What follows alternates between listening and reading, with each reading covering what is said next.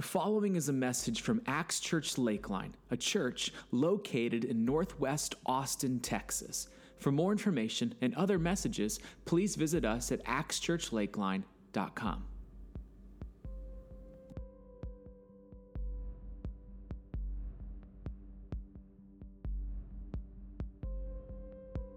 Lauren's going to read our scripture for us today, and it comes from Exodus 17, verses 1 through 7. At the Lord's command, the whole community of Israel left the wilderness of Sin and moved from place to place. Eventually, they camped at Rephidim, but there was no water there for the people to drink. So once more, the people complained against Moses. "Give us water to drink," they demanded. "Quiet," Moses replied. "Why are you complaining against me, and why are you testing the Lord?" But tormented by thirst, they continued to argue with Moses. "Why did you bring us out of Egypt? Are you trying to kill us, our children, and our livestock with thirst?" Then Moses cried out to the Lord, "What should I do with these people? They are ready to stone me."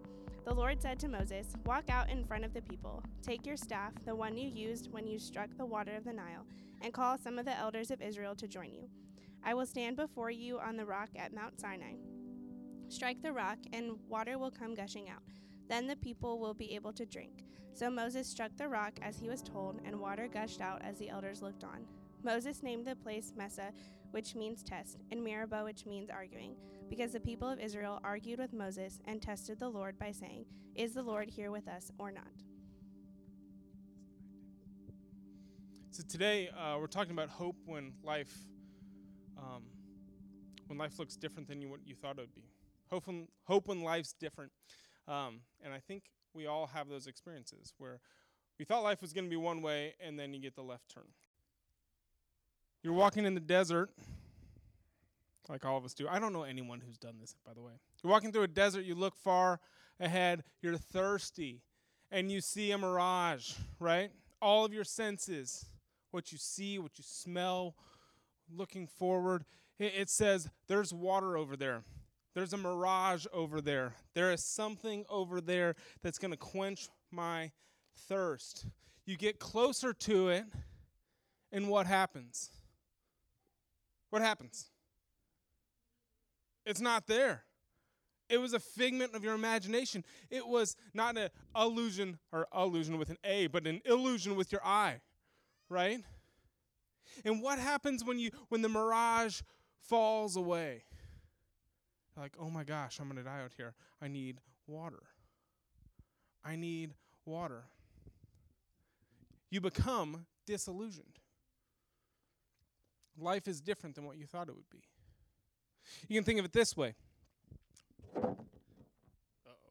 Should have got the Britney Spears mic for this one. This is a pretty yellow balloon, right? I don't know about you guys, but balloons are kind of the best. You see a balloon, good things are happening, right? So sometimes we can take our balloons and take the party with us, or take the idea with us that we want to hold on to, because the idea of what's happening with the balloon is a great thing. It's a good thing. And then sometimes it's an illusion, and you get to the end of the thing and, ooh, what happened? My illusion, that thing that I was trusting, the thing that I was hoping in, and what I thought life was going to be about, turns into a busted balloon. It turns into what, and now, oh man, my beautiful yellow balloon, all the fun that I was going to have, this thing that I was holding on to, hoping in, being excited about, the illusion of that balloon has become disillusionment, and I'm bummed now. And it happens over and over and over again. And all my dreams are on the ground, because the thing that I thought was going to be true or give me hope, it popped. And now I'm disillusioned. What do you do with your disillusionment? What do you do when what you thought was true ended up not being true? The shiny thing that you were trusting in, what happens when that doesn't work anymore? you're left with a lot of disillusionment. Third way we're going to look at this is through Scripture. So we figured out, okay, an illusion is something that you think is true, you're trusting, and that you're operating on, that this thing is a true thing. And then when real truth comes into view, an illusion shatters. Something that's not an illusion, it doesn't shatter. So I want you guys to, we're going to go through that story again in Exodus 17. And what I want you guys to do is to have your lenses on and look for the illusion, okay? But quick, before that, a little bit of background. So this is Exodus 17. Before this, at the end of the book of Genesis, it goes Genesis and then Exodus, the beginning of the Bible. Before this happens, there's a man named Joseph, and Joseph interprets dreams, and it happens that he goes to Egypt, interprets a dream for a Pharaoh, and the dream is there's going to be 7 good years and then 7 years of famine. And he says, we got to put some systems in place, some organizations in place, a food distribution plan in place, so that when the famine comes, we know what to do. We've got all these stores ready. And so he does this, and it becomes true. And God put this person, Joseph, a non-Egyptian, this Hebrew guy, in place over this country. And he's second in charge. And so what happens? The Pharaoh's happy with him. He's like, when the famine hits, Joseph's brothers come. We're going to talk about this in 2 weeks. And the famine comes, and Joseph's family comes, and they're like, you know what? Pharaoh's like, you've blessed our country so much. Why don't they just move here? And so it's not just him and his brother and their other brother. It's multiple brothers and all of their wives and all of their servants and all of their livestock. This whole crew comes into Egypt and starts residing there. Seems pretty sweet, right? Because it is. They get to eat the grain. They're not struggling in famine anymore. They've relocated to a beautiful, prospering area. And they live that way for a while. The Pharaoh changes, and a new Pharaoh has a change of heart. The new leader has a change of heart.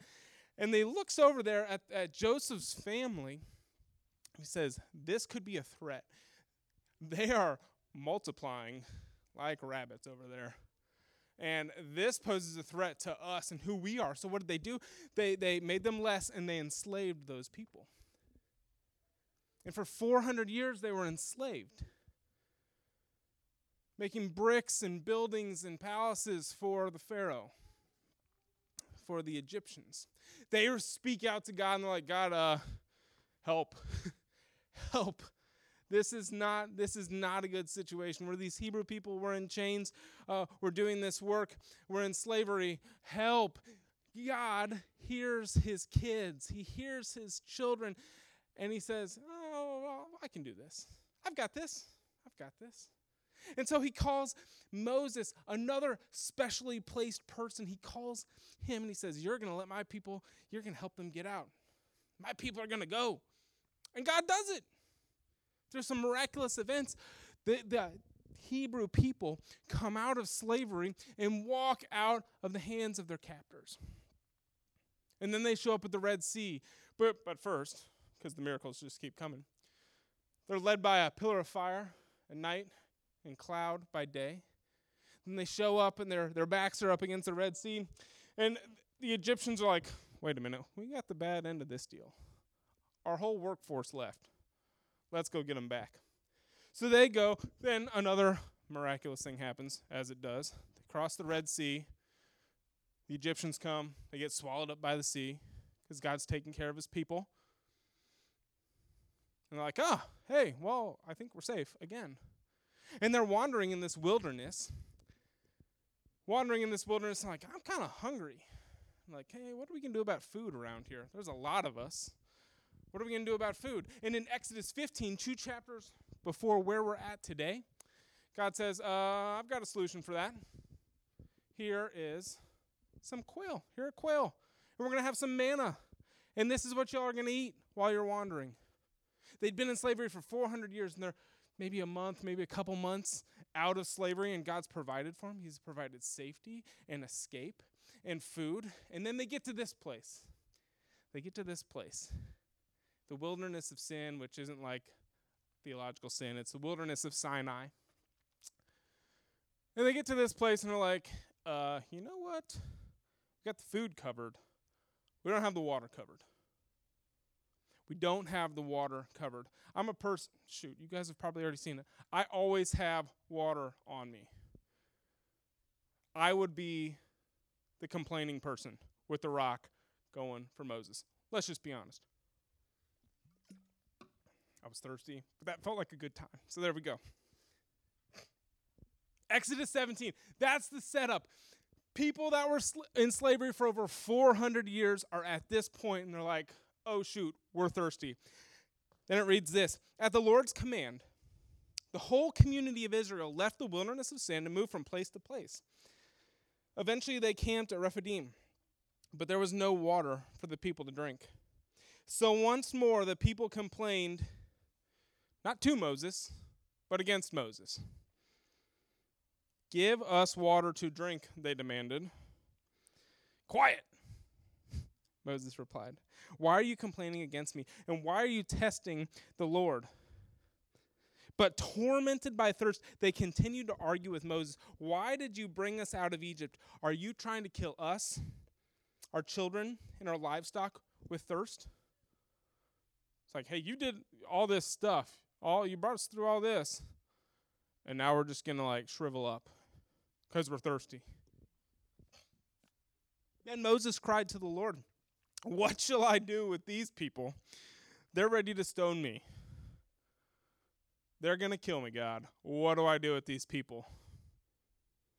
There's a lot of them. And they all have rocks. And they're all angry with me. I don't know what to do. The Lord said to Moses, walk out in front of the people. He says, I want them to see this. Walk out in front of the people. Take your staff, by the way, the one that you used when you struck the water of the Nile. Call out some of the elders. Bring some witnesses with you. And I will stand before you, Moses, at the rock at Mount Sinai. Strike the rock, and the water will come gushing out. Look for the illusion. Keep looking for the illusion. What are the Hebrew people, what are the Israelites saying? This is true. Look for it. Water will come gushing out. Then the people will be able to drink. So Moses struck the rock as he was told, and water gushed out as the elders looked on.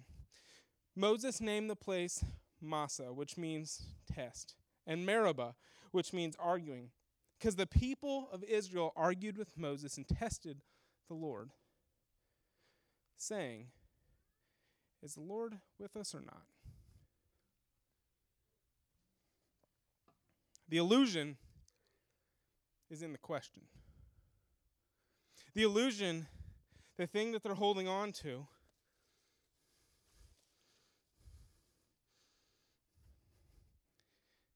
this illusion says the Lord's not with us. He's not with us. We're here in the desert alone. We've been abandoned, and he's not with us. And he strikes the rock. God comes through again. The illusion's popped. You and I have lots of illusions. More than we'd like to admit. And a lot of them, we don't even know, right? You can see them in the rear view because you're like, oh, that didn't pan out. What's I trusted in there? We can see them in the rear view very easily, but we might not know what we're holding on to. Like we might be holding on to one, holding it real tight. This comforts me. This is a narrative that I'm going to keep believing in. We might hold on to it, and it might be a twisted bit of, it might be the same thing as the Hebrew people. God's abandoned me. Everyone abandons me. He's not with me. You hold on to it really tight. Some of them are false. Some illusions are false. They're just false ideas. I mean, whether you put it there or circumstance put it there or you allowed it to happen in your head. Some of them are just false ideas. But sometimes for us, this is what I think it happens more for us in the North American context. We hold on to illusions that are a lot more fun than just false ideas. We hold on to, let's not use my words. In 1932, there was a book written. 1932, 87 years ago, by a guy named Aldous Huxley. It's called A Brave New World. 87 years ago, let's think about this. 2007 was when the iPhone came out. Oh, put it down, take it down. We're building to that point. 2007 was when the iPhone came out. Internet started, I don't know, whenever, whoever wants to claim that claims it. Color TV happened after 1932. World War II happened after 1932. But in 1932, Aldous Huxley, the premise of his book, A Brave New World, was people are going to kill themselves with amusement. They're going to amuse themselves to death. And this is a quote from there. And it's treated like progress. I can hold on to something. I can be so amused that it looks like progress. Here's the quote. Now, such is progress. This is one of the characters in the movie, and this is their normal. The old men work. The old men copulate. The old men have no time. No time. No leisure from pleasure. They're amusing themselves so much that there's no break from pleasure. Not a moment to sit down and think. Or, if ever some unlucky chance that such a crevice of time should yawn into the solid substance of their distractions, there's always soma. Delicious soma. A half gram for a holiday, a gram for a weekend, on and on and on. Soma in this world is a little pill you take to let everything fade away. When I jump from pleasure to pleasure to amusement to amusement to amusement, when that doesn't work, when I can't quiet, when I don't want that quiet point. This is what he's saying. He's like, we're going to amuse ourselves to death. And when there's a little brief time where we have to sit with our own thoughts, you can take a pill to get rid of that. Glad that's not us. 1932. Wow. A much newer example of this, the Hunger Games. I believe it's in Hunger Games Catching Fire, where, Katniss and the bread boy. Peeta, thank you.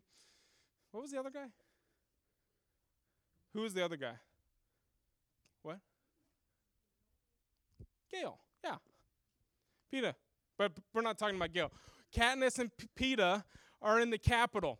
This is the scene. They're from a town, a region that is poor, that does not have a lot of excess. And there's a big foil between where they're from, their district, and the capital, the wealthy place. And in the capital, it's ruled by what Huxley would call amusement.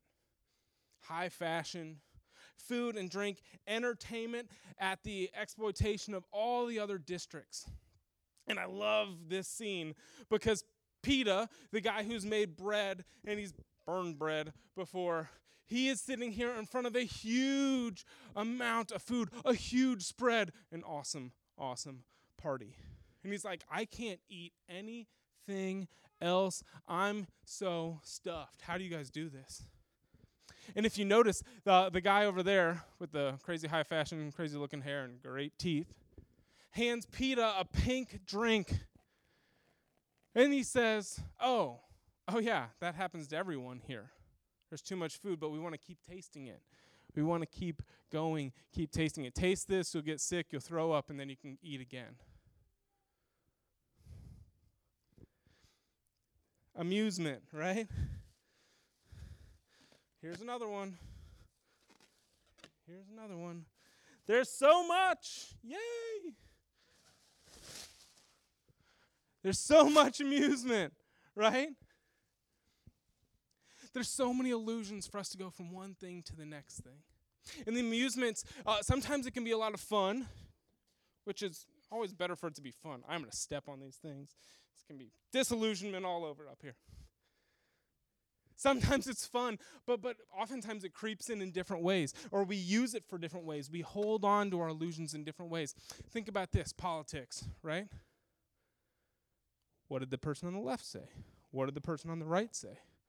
Who did this? Who did that? That can be for us an illusion that we're using to cope with life when we thought it'd be different, but we're holding on to this because it makes sense. And I don't have to think. Sometimes it's education. For those of you who are in school right now, you have already started. Keep going. But sometimes education, for the sake of numbing everything else, can be an illusion. And we hold on to it tightly. And, I can't deal with real life because I have to learn this thing. Sometimes it's religion. Right? Think of it this way. I'll say this. You guys don't have to say this. I'll say this from my personal experience. It is much easier and much less dangerous for me to talk about dead Protestants from the past 500 years than it is for me to ask our kind, loving Father, what are you trying to teach me here, God? Sometimes good things, politics, religion, education, can be used as a crutch for us because we don't want to deal with the heart matters. And they become an illusion. Sometimes it's just straight up things that we want to cuddle and not let us numb ourselves. Entertainment like we saw in Hunger Games and Huxley's Brave New World. Food and drink and all of that. So the question is, for us, if there's things that we're holding on to or things that we feel like might be true, but then later on in a week or two or through scripture or Christian conversation we realize they're not true, then what do we do with that? If you're a parent or somebody who's leading other people or leading yourself, maybe a holy devotional thing for you to do is to ask yourself, God, what are the illusions that my family, that my kids, that my spouse, that my coworkers, that my employees are believing in? What are those things? What are those things that they're holding on to? Because life changes, right? Circumstances change and illusions pop and break. And then what we're left with is a bunch of trash on the floor. It was like, it doesn't do the same thing as it used to. I'm not joking about that. Like, asking yourself, what are the illusions I've believed in the past? Might be the most devotional thing you ask yourself, if you give yourself the courage and the freedom to do that. And ask it for your spouse or your kids or the people you love. That's a holy thing. What are they believing in? Where can they upgrade? A lot of us end up with a big handful of disillusionment, and we become disillusioned and we don't know what to do with that. And it shows up with lots of anxiety because it wasn't different last time. How's it going to change in the future? Or depression, nothing is working. Or maybe not that. Maybe it's just a lot of dead ends. And you're like, I don't know where to turn because all these balloons, I feel like the same thing's going to happen. That feels like the right move, but I don't know what to do with it. For you and for me, and for the people of Israel, who their disillusion was, God's not with us, what we're invited to do is to believe the message that was given to them much later in their history. To believe the message of a Messiah, of a Savior, of someone that is called Emmanuel. The illusion was God's not with us, and when that popped, that was good because they needed to believe the truth, that God is with us, that when He goes to the cross, that means He's with us in the most intimate way. And so what do you do with your illusion or the things in your past that you're holding on to? You take them and you put them at the foot of the cross.